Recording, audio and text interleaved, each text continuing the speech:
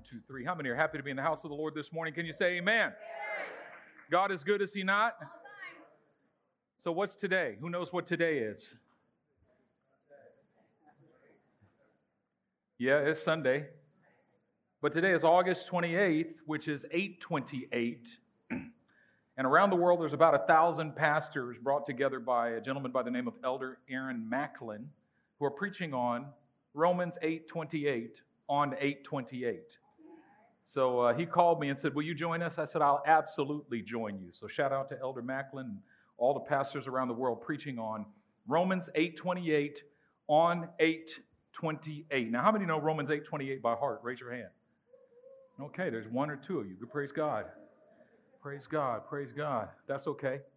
That's okay. You're going to learn it today. You're going to learn today. You don't know nothing about no Romans 8:28 before you're going to learn today. All right, Romans 8:28, you're going to recognize it. And we know that all things work together for good to those who love God, to those who are the called according to His purpose. I'm going to say it again. And we know that all things work together for good to those who love God, to those who are the called according to His purpose. Say it again. And we know that all things work together for good to those who love God, to those who are the called according to His purpose. Amen. Father, I pray today in the name of the Lord Jesus Christ that You'd speak to us mightily by the power of Your word and spirit, that You'd open our eyes, open our hearts, open our minds to receive from You today.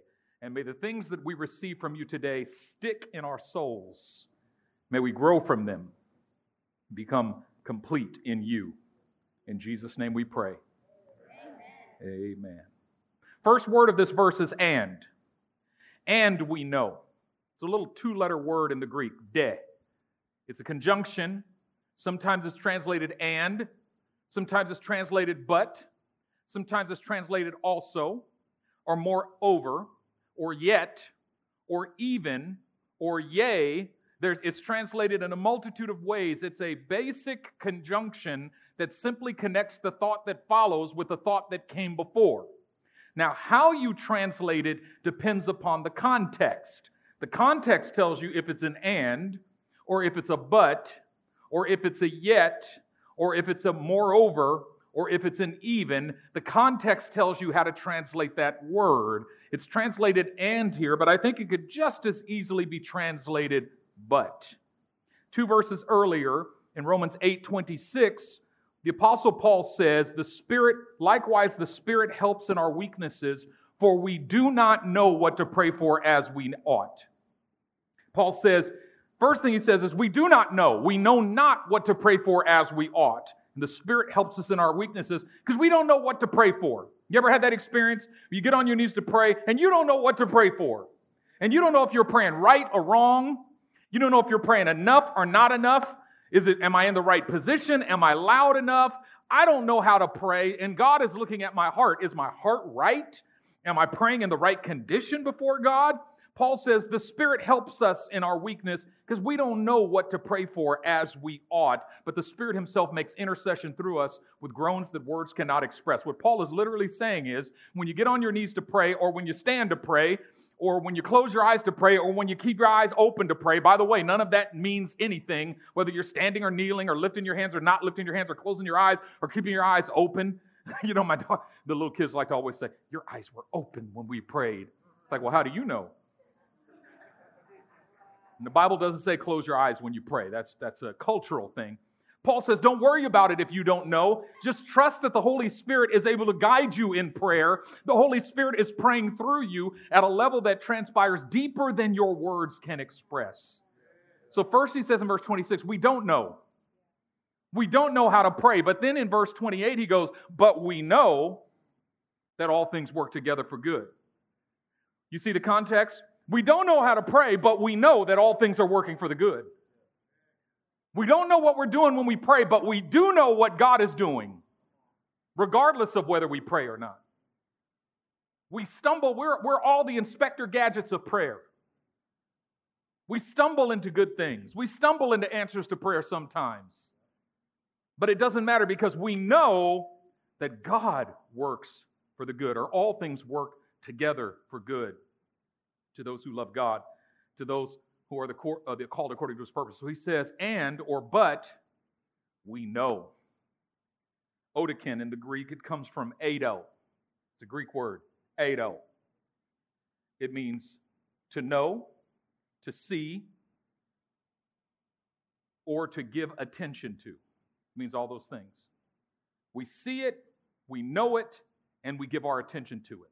Paul says, and we see that all things work together for good, which means that if you look back over your life, you could see different constellations of situations that work together for good. Every single one of us in here, that's called a testimony. A testimony is when you look back and you grab that situation and that one and this one and you say, oh, if this didn't happen, that wouldn't have happened. If that didn't happen, that wouldn't have happened. And you put those, when you bring those situations into fellowship with one another, it becomes apparent that they were working together for good. So Paul says, we can see it. It's happening right now. Right now, you're in the midst of situations that are working with previous situations to bring about good in your life. You ever watch somebody cook and you don't know what the heck they're doing? It's like, how are they going to get to there from there? It's like, put some water in a bowl. Whenever I hear that, it's like, water? What you need water for? We're making pizza. You know what I mean? Or whenever you see the scenes in the movies where somebody's about to give birth, and they say, go get me a pail of hot water. I said, what you going to do with the hot water? I never understood that. I still don't know, because they didn't have no hot water when my wife gave birth to our child. But anyway, situations in our life are often like that pail of hot water. We're like, what is God going to do with this? How does this relate to anything?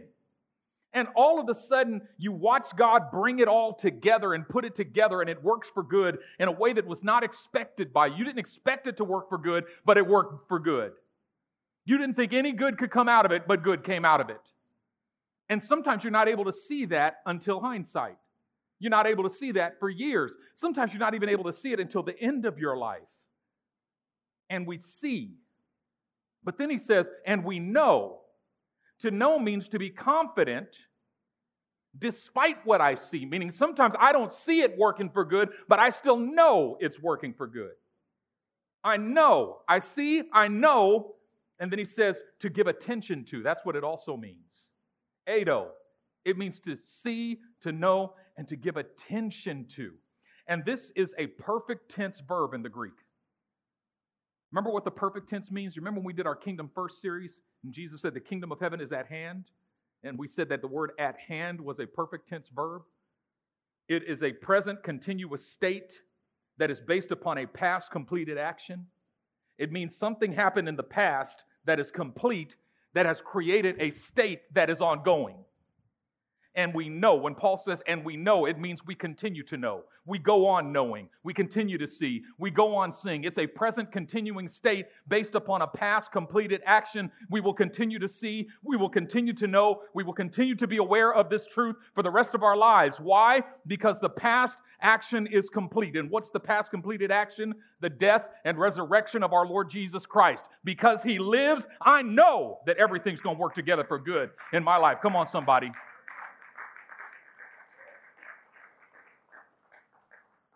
And we know, and we see, and we give our attention to.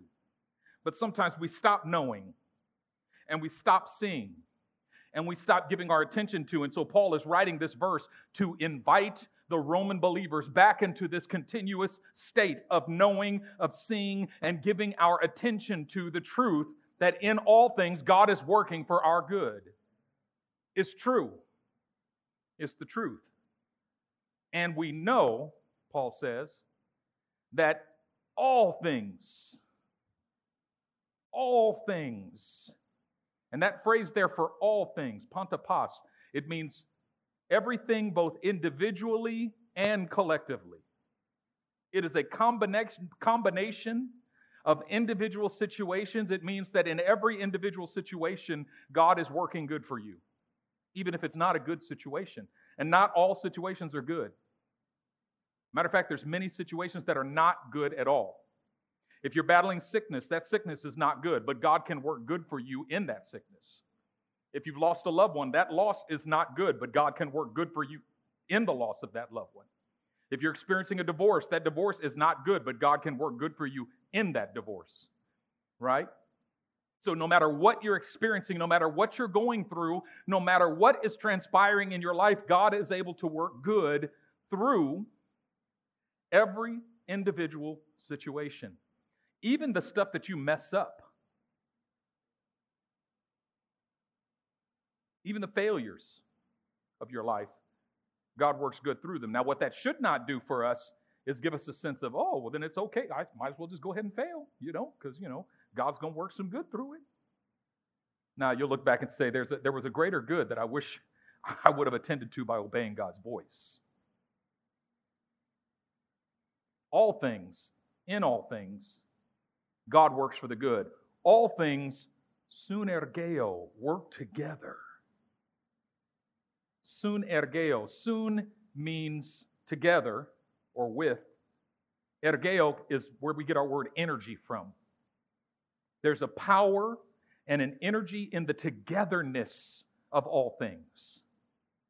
One situation working with another situation, working with another situation, working with another situation, and the accumulation of those situations coming together, God works good. All things work together. They're coming together. They're working together. And we have to learn how to have the patience to allow the situations of our lives to begin to work together to bring about God's intended good. All things work together for good. Now, that word good in the Greek is a superlative. In our culture and in our language, when you say something's good, it means it's all right. You know what I mean? Your wife cooks. She's like, how is it? She's like, it's all right. It's good. It's good. It's good. And the higher pitch that it's good is, it's not good. You know what I mean? Like, oh, no, it's good. It's good. No, it's not. It's good. It's good. That's better. But it's still just all right. But if you go, it's great, that's different. Great is a superlative in our culture. It's the highest level of something. Or you say it's the best. But yet, God creates the heavens and the earth. And what does He say? It is good. Right? He creates the sun to govern the day and the moon to govern the night, and He sees it and says, it's good. It's good. Tov, the Hebrew word tov, it's a superlative. If God says something is good, that's the best thing God could possibly say. It means it's the best, the greatest, the highest. When Paul says, and we know that all things work together for good, he means all things work together for the best. It means that God is collecting the situations of your life to bring about the best for you. It means that what God is working for you is not just all right. That God's intention for your life is not just an all right life. Not just a mediocre life, but God's intention for you is the best. God is working to bring about the best for you. The same way you're working to bring about the best for your own children. You don't want your kids to just have an I life, but you think God just wants you to have an I life. You think you're a better father than God. You think you're a better mother than God. You think you love your children more than God loves His children. Let me tell you something. Jesus said that if your child asks you for a fish, you don't give him a scorpion, and if he asks you for bread, you don't give him a stone. If you who are evil know how to give good gifts to your children, how much more will your Father in heaven give the Holy Spirit to those who ask Him? Whatever desire for good that you have for your children pales in comparison to the desire for good that God has for you. Are y'all cold? I see people throwing sweaters on and putting jackets on. Can we just turn that up 1 degree, please, Pastor Chinway? Just 1 degree. Hallelujah. Praise the Lord for that 1 degree, because that's all you getting. Otherwise, I'm going to be up here sweating like a Hebrew slave. All things work together into the good. That's what it says, ace. Into the good. Meaning, God sees every situation of your life as an ingredient, and when He pours them together into the bowl, and mixes them together, what comes out is good. It's good. I don't know if y'all been watching my Instagram or my Facebook stories, but I've been cooking. And I've been cooking some good stuff. My daughter, her favorite is pulled pork. But I hadn't made her a pulled pork in a few years. And Sunny left for Indonesia. And the day before she left, I said to my daughter, what do you want to eat? She said, Daddy, make me a pulled pork. So I went down to Safeway and I got a big pork shoulder. And I took it home, about 10 pounds. And I made my rub, and I rubbed that thing down. And then I seared it on all sides in oil. And then took it out, and then in that oil, I threw in my onions and my garlic and my fresh ginger, and my green onions. And, I threw in all my vegetables and sauteed them in there. And then I took that pork shoulder, and I laid it on top of all those vegetables, covered it in my Dutch oven, and then put it in the oven and roasted it for 8 hours at 225 degrees.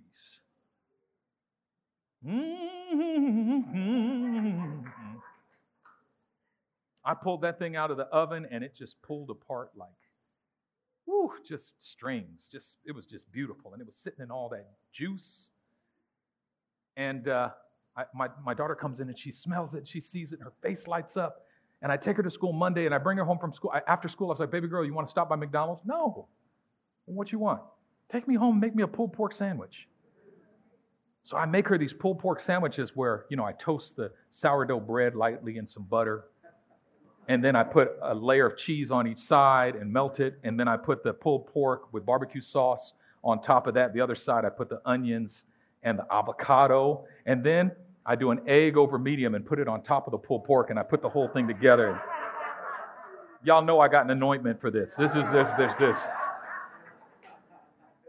And I made a big old sandwich for her, and I turned my head for a second, looked back, and she was eating the crumbs on the plate, like it was gone. She snorted that sandwich. I don't know how she ate it that quick, but she destroyed that thing. Now, let me tell you something about my daughter. No matter how good the food is, she does not eat leftovers. She's bougie like that. Just too bougie for leftovers.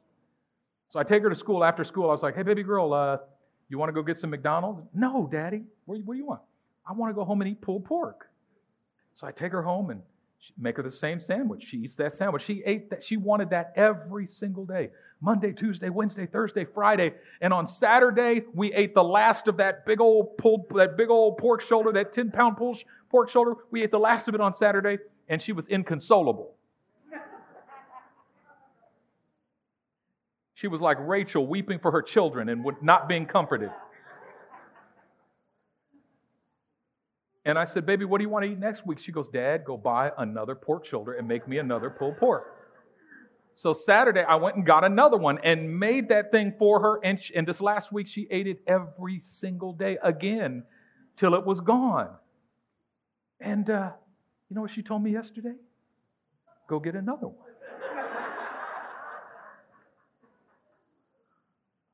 See, when something is good, when something is good, when something is good, and I didn't even tell you what I put in the rub.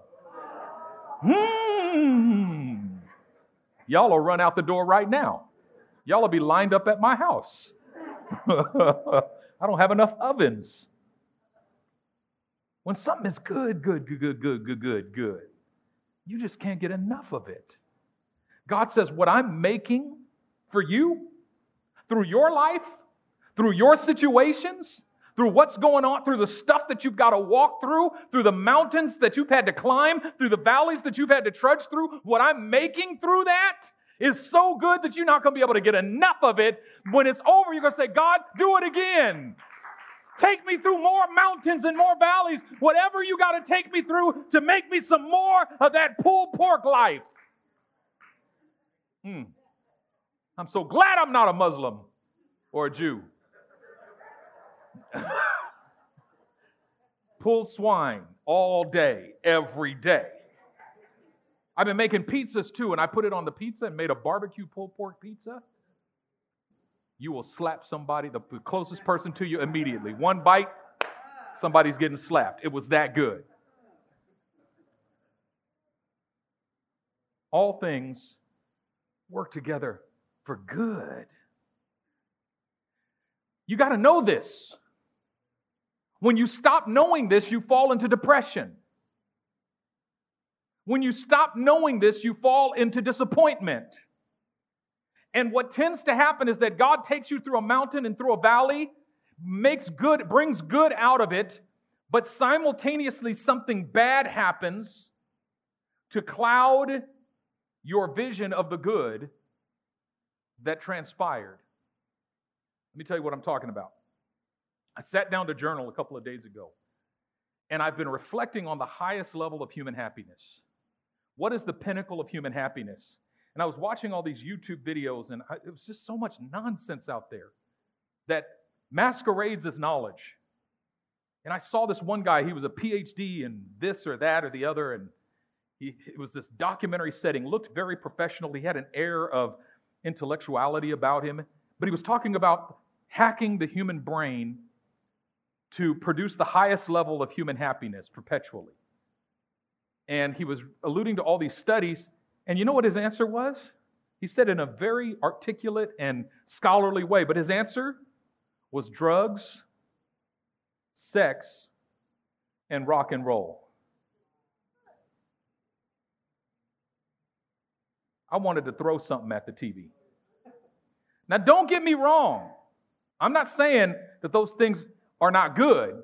Well, I don't know about the drugs. I never did that.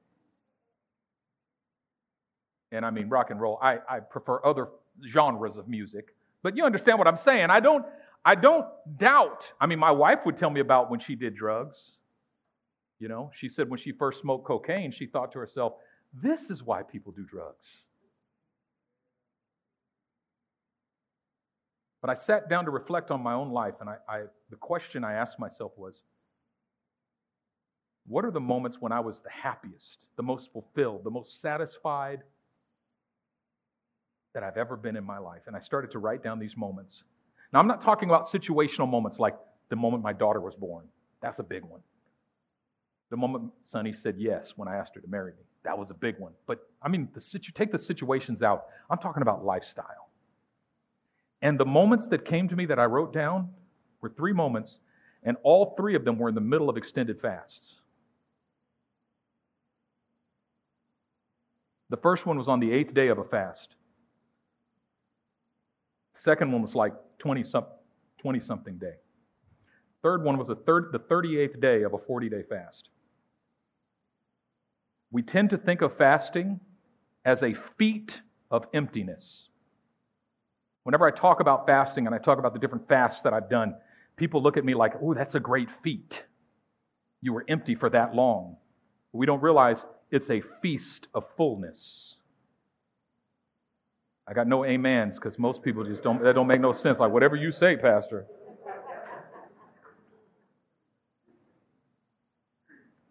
The last fast I did was 2020. I used to do this every year. But it dawned on me 2 days ago. I thought, the highest levels of happiness and fulfillment that I've ever experienced were in the midst of extended fasts. But yet it's been almost about a year and a half since I last fasted. So what's going on with that? Why? And I started to reflect, and I realized that the last extended fast I did was in 2020, spring of 2020. This young lady is highlighting her whole Bible. She's not going to forget none of that. Just messing with you. On the 38th day of that fast, I had this moment that I cannot even describe to you at night, where all of a sudden I was taken into this place of fellowship and communion with God that I always knew existed but had only visited a couple of other times in my life. And in that place, I felt like I don't need anything else. I despised food. I thought to myself, I never need to eat again. I literally felt like I don't ever need to eat again. God forbid that I should trade this for a taco or a burrito or a slice of pizza. And I thought, Lord, just keep me here. I have no needs. It was Psalm 23, like in living color. The Lord is my shepherd, I shall not want. Not just a verse of scripture somebody wrote. It was my life. That was my experience. That was where I was. I was Psalm 23. I was in Psalm 23 at that moment. The Lord is my shepherd. I have no needs. I want for nothing. I possess all things. God and I are one. There's nothing missing in my life. I'm become one with Him. I'm in Him and He's in me. And nothing is, and there was this fullness of joy and this abounding of, and it wasn't ecstatic, where I'm falling out. Oh, you know what I mean? It wasn't like that. It wasn't rolling around, and it was not an ecstatic moment. It was a moment of complete and total satisfaction and peace and joy that was like a river and this overflowing sense of fulfillment. And I thought, that was so good. Why haven't I gone back there? You know why? Because 2 days later, Robert Shaw died. It was his sickness that drew me into the fast. You remember when COVID first hit? And we had to cancel our services all of a sudden? I got a call from his wife, Grace. I had just done their wedding a few months prior, 4 or 5 months prior. Remember, at our all-church retreat in the fall of 2019. They had just come to the Lord. He had just graduated from law school. And she called me up and said, Robert's in the ICU. So what happened? He got COVID. And suddenly he couldn't breathe. And I had to rush him suddenly to the hospital, and they had to intubate him. I went to my knees, and I didn't get up for about 40 days. My wife came downstairs, and I was praying. And she went upstairs and came down hours later, and I was praying. And she went upstairs and came down hours later, and I was praying. And I did that all day for about 40 days. On the 38th day, the Lord took me to this place where I thought, this is life. This is the highest level of human happiness. There's not enough drugs in the world to do this. There's not enough sex in the world to do this. There's not enough rock and roll in the world to do this. There's not enough money in the world to do this. This is life. This is living. And then Bobby died. And I was disappointed with God. I was angry with God. I was hurt by God. I felt betrayed by God. And I stopped talking to Him for a little while. And I stopped talking to Him for a little while because it was the only way for me not to be mad at Him. Because see, when you're mad at someone that you highly respect and you know you can't lash out at them, the only thing you can do is avoid them. So I avoided Him so that I would not lash out at Him. Looking back, I should have lashed out at Him.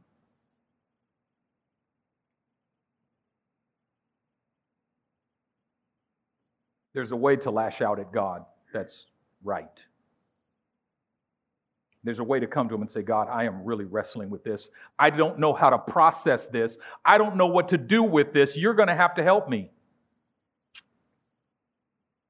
My disappointment is deep. And you come to a place in your walk with God where you're disappointed with Him, you walk away from Him, and you don't even realize that you have. You never intended to. I realized that that place that God took me to, the highest level of human happiness, I forsook it because of disappointment. And I haven't been back. Don't get me wrong, I'm still a Christian. I still pray. I still pray fervently sometimes. Just keep it real. But I haven't been back to that place. I don't believe you have to go through a 40-day fast to get there, by the way. But that's the context in which I found that place.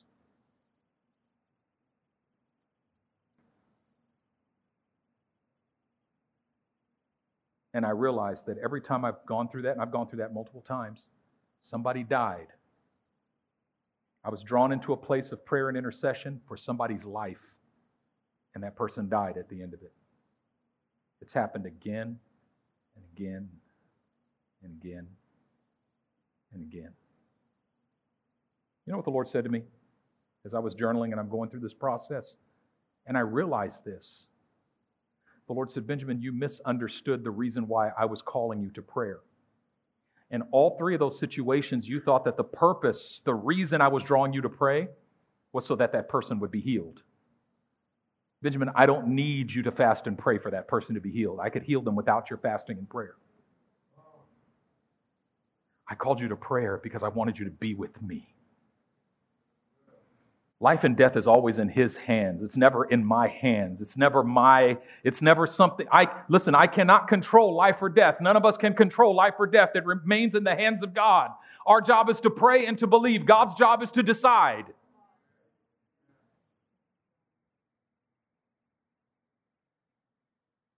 But the disappointment was so thick that I stopped believing that this was one of the things through which God could work good.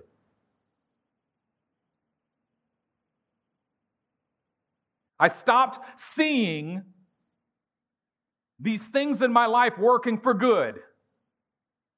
I stopped believing and knowing that this was working for good. I stopped paying attention to the fact that this was working for good. And the disappointment was so deep that I subconsciously judged that fast and said it was meaningless, it was worthless because Bobby still died. And I forgot that God actually had taken me to the pinnacle of human happiness, which was communion with Him at a deeper place than I thought possible. This verse of Scripture is for that place of disappointment in your life. This verse of Scripture is not for the good times. It's more for the bad times than for the good times. It's for the stuff that's fallen apart where you need to know. Where you I just don't see how possible this can work for good. This situation is so bad that it's not possible for it to work for good. Well, you don't know who God is.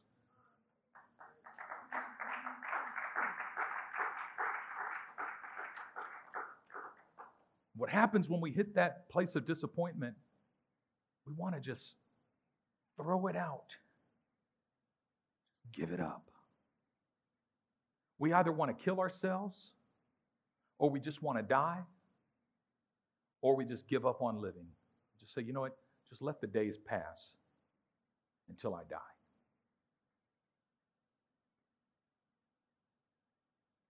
We've lost heart.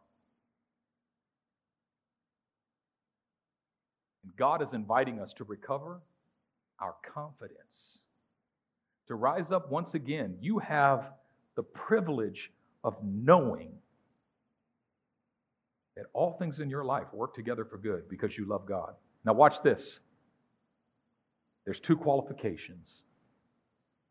To those who love God, that's number one, and who are the called according to His purpose. Now that word purpose is peculiar here. It's the word prothesis, or we could say prothesis. Pro and thesis. Who are the called according to God's prothesis. Now, when you and I hear the word purpose, the first thing we think of is some mystery, something hidden, something secret, the secret, inscrutable purpose of God, the will of God, which He determined in eternity before the world began, which we will never see. The scroll that Jesus took out of the hand of the Father who sat on the throne, it was sealed with 7 seals, written on the inside and on the out. It's a secret, it's closed, it's covered. But that's not what the word prothesis means. In the Septuagint, which is the Greek translation of the Old Testament, the word prothesis is used to translate the word showbread. The showbread, every Saturday, every Sabbath, the priests of Israel would bake 12 loaves of bread, one for every tribe of Israel, and they would take those 12 loaves of bread into the holy place and lay them on the altar before God in 2 rows. 2 rows of 6. And those loaves of bread would lay before the Lord for 7 days. And then 7 days later, they'd take the old out and they'd put the new out, so that the showbread was always on the altar. It represented the fact that all 12 tribes of Israel belonged to the Lord. The loaves of bread represented the fact that this showbread is presented to God. It's on display. It's called showbread because it's bread that's on show, that you can see. It's on display. It's not a mystery, it's a revelation. It's not closed, it's open. It's not a secret, it's revealed.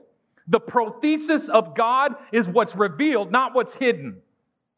It's what God puts on display. The prothesis of God is first and foremost the cross of Jesus Christ. Because when he was nailed to the cross, he was put on display before the whole world. It wasn't a secret, it was revealed. And the crucifixion, literally, you're nailed to a cross and you're lifted up so that everyone can see you. You're put on display before the world. Jesus was the showbread of God. When Israel laid the showbread on the altar, it was an expression to God, all of us belong to you. When Jesus hung on a cross, God presented his showbread to us, saying, we belong to you, I belong to you. It was God offering us his presence in every detail of the suffering that transpires in our lives. That's what the cross of Jesus Christ was. Now watch this. Called according to his prothesis, called according to his purpose. What does that mean? That means that the purpose of God culminates in the cross of Jesus Christ, but transpires in every difficulty that we walk through in life. Which means that in every moment of difficulty that you experience in life, you are on display. There are people around you who are watching you walk through your trials, watching you walk through your tribulations, watching you walk through the stuff that you got to walk through in life, and you are on display. And God, in this way, God does not leave himself without a witness. You hear what I'm saying? I'll never forget when we lost our home, and we bought it in 2007, we lost it in 2011, and I was, once again, disappointed with God. Thanks a lot, God. You worked miracles for us to get into this house in 2007. 45 minutes later, the bottom fell out of the housing market. And we lost it 4 years later. And God said, I put you on display. The people around you are going to watch you walk through this, but you're going to walk through it in faith. I'm not rescuing you from this situation because I need a witness in this situation. Someone who walks through it, but walks through it in faith, believing. Someone who walks through it, but doesn't let go of their hope and doesn't let go of their joy. You are a witness. You are on display. The people around you are watching you run your race. They're watching the way you run your race. They're watching you walk through your trials. They're watching you walk through your tribulation. You are on display. And God says, because you're willing to be on display for me, I'm going to make the stuff in your life work for your good.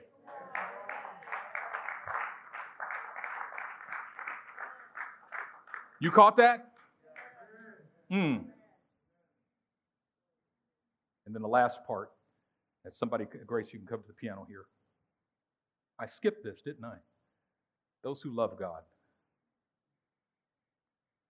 You can claim this verse if, number one, you're willing to be put on display, which means whatever you got to walk through, you're just willing to walk through it in faith. But number two, that you love God. Loving God, simple. We love him because he first loved us. I talk to a lot of believers who feel guilty. I just don't feel like I love God enough. Well, number one, if you just don't feel like you love God enough, you actually love him more than you think you do. Because to even want to love him more, you got to love him. But number two, even if you don't really love God because you don't really know God, a lack of love for God, you know where it comes from? A lack of knowledge of how much he loves you. That's all. The only way to love God is to come to grips with how much he loves you. And the moment you realize how much he loves you, you can't help but love him. Love is just the natural response. I told this story many times of my daughter. When she was an infant, she needed to be held, not only held, but shaken. You know, they say don't shake a baby. No, she needed to be shaken. Like just bounced vigorously. And then patted. And you had to slap the crap out of her back. She just was, and so I would walk around and I'd sing and I'd bounce her. And it was the only way she would calm and quiet. She felt loved. She felt cared for. I remember she was probably about 18 months old. And I was holding her, and I was bouncing her on my shoulder, and I was patting her back. And she was holding onto my neck. And all of a sudden, she starts slapping my back. What was that? She was giving me back the love I gave her. She was saying, I feel so loved when you do this for me. I want to give it back to you. We love Him because He first loved us. Only way we love God is let Him love you first. Which means you don't focus on loving God. You focus on being loved by God. You focus on opening your heart to God's love. You focus on opening your heart saying, God, show me how much you love me. Pour out your love in my heart. Give me a revelation of of your love. Help me to understand your love. I receive your love. Sometimes you just got to say that by faith. God, I receive your love. I open my heart to your love. Because you know what? God is pouring out His love on you every day, but most of the time we're not aware of it at all.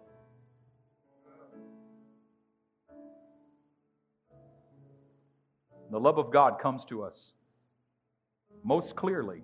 It's on display in the cross of Jesus Christ. Because the cross of Jesus Christ is the place where He took all of your sin and all of my sin on His body in the cross. He demonstrated His love for us by taking the punishment for our sin so that you and I could come to the Father free of charge and receive His salvation as a free gift from a benevolent God. That's where the love of God starts. Go to the cross. Go to the place where Jesus hung on the cross for you. It wasn't just a grotesque act. It was love. I think about it all the time. If something were to threaten my family, I would step in front of it in a heartbeat. Jesus stepped in front of hell for you and for me. He stepped in front of the wrath of God for you and for me. He stepped in front of the punishment that belonged to you and me. That's love. Dr. Martin Luther King Jr. told the story of him and his brother wetting the mailman with a water hose. Their father was angry. He took them into the room and took off his belt. He said, "You know what you did?" They said, "Yeah." He said, "You know what you deserve?" They said, "Yeah." And he handed the belt to Martin and turned around. He said, "What are you doing, Dad?" He said, "I'm going to take the punishment for what you did. Someone needs to be punished for this. I'm going to take it. Now you spank me." And they started crying. They said, "No, I can't do it, Dad. We can't do it. We can't do it. We can't do it." And their dad turned around and said, "This is what Jesus did for you. This is what Jesus did for you on the cross. He took your sin. He took my sin. This is love. Not that we loved God, but that God loved us and gave His Son to be the atoning sacrifice for our sin. And not only for us, but also for the whole world. And Jesus says, if anyone comes to me, I will by no means cast him out. You just got to come to Him and open your heart to Him and say, "Jesus, I receive your love. Thank you for dying for my sins. Thank you for the sacrifice that you made for me." And that love that gets poured out in our hearts through the Holy Spirit, it just naturally teaches us how to love God in response. Our hearts sing, "I love you, Lord, and I lift my voice to worship you, oh my soul, rejoice." See, I just can't help singing over Him because He's been singing over me since I was in my mother's womb. Just as I used to hold my daughter and sing over her, the Lord has held me and sung over me. And the more rambunctious she was, the tighter I would hold her. I wouldn't push her away. I would bring her nearer. He loves you. Take joy, my King, in what you hear. Let it be a sweet, sweet sound in your ear. Holy Spirit, I thank you that you're here in this place today. On this 8/28, we know that in all things you are working good for us. Because we love you, we're the called according to your purpose. Settle every heart today, Father, and bring peace to every soul. Let every heart open utterly to the joy and to the love of Jesus Christ. Let every soul be held in his arms. And let confidence be restored in every heart. Replace disappointment. Replace disappointment with confidence in you. Let the lie be removed, and let the truth be established in every soul. I give you praise in Jesus' mighty name. Amen.